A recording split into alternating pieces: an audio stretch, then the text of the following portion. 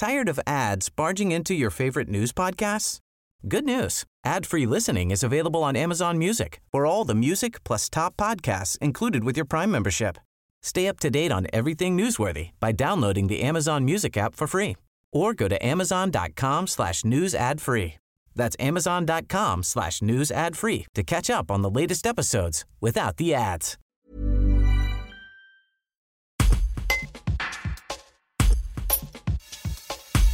Le festival au bonheur des Mômes au Grand-Bornand est raccourci d'une journée. Pour s'adapter aux contraintes budgétaires, la 30e édition se déroulera sur 5 jours au lieu de 6, du 20 au 24 août. Les explications de sa co-directrice Isabelle Pochat-Cotillou, un reportage de Muriel Rottier. Nous avons effectivement fait le choix cette année d'un nouveau format de festival, 5 jours au lieu de 6, tout simplement pour essayer de s'adapter face aux contraintes budgétaires du moment. Beaucoup de coûts techniques, logistiques, transport, hébergement, artistiques sont effectivement évoluent de façon assez soutenue. Et malgré effectivement le soutien de nos institutions, des subventions, de nos partenaires privés, et malgré effectivement un fort succès du festival, nous n'étions pas certains d'atteindre l'équilibre budgétaire sur un format de 6 jours. Donc on a fait ce choix-là. Alors ce que vous disiez, c'est que c'est un test, ce nouveau format, pour le moment. Complètement, c'est un test. Nous sommes effectivement pas certains que sur un plan économique, ce sera un bon test. En tout cas sur l'équilibre budgétaire, puisque nous aurons des charges en moins, mais nous aurons également des recettes en moins. Donc on attend effectivement de faire le bilan à la fin.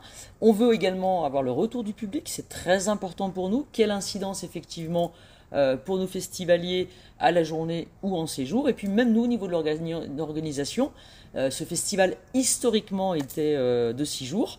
Comment on va vivre les choses sur 5 jours? En tout cas, un maître mot au Grand-Bornand, au Festival des Mômes, on s'adapte. Très concrètement, cette année, les grands chiffres du festival, c'est quoi? Nombre de compagnies, nombre de spectacles, etc. Alors, on aura 62 compagnies, dont 21 internationales. On aura 76 spectacles, donc 14 créations et 4 premières françaises, avec pas mal de compagnies belges. 22 lieux de spectacle et 330 représentations et 60 ateliers. Pour les personnes qui n'auraient pas encore réservé leur place, il est temps de le faire? J'imagine que beaucoup de billets sont déjà partis. Oui, il est temps de le faire puisque nous avons effectivement un peu moins de billets à vendre avec effectivement ce format un peu plus contraint. Nous avons gardé des billets pour l'ouverture du festival, pour l'arrivée également de nos festivaliers en séjour au Grand-Bornand le samedi.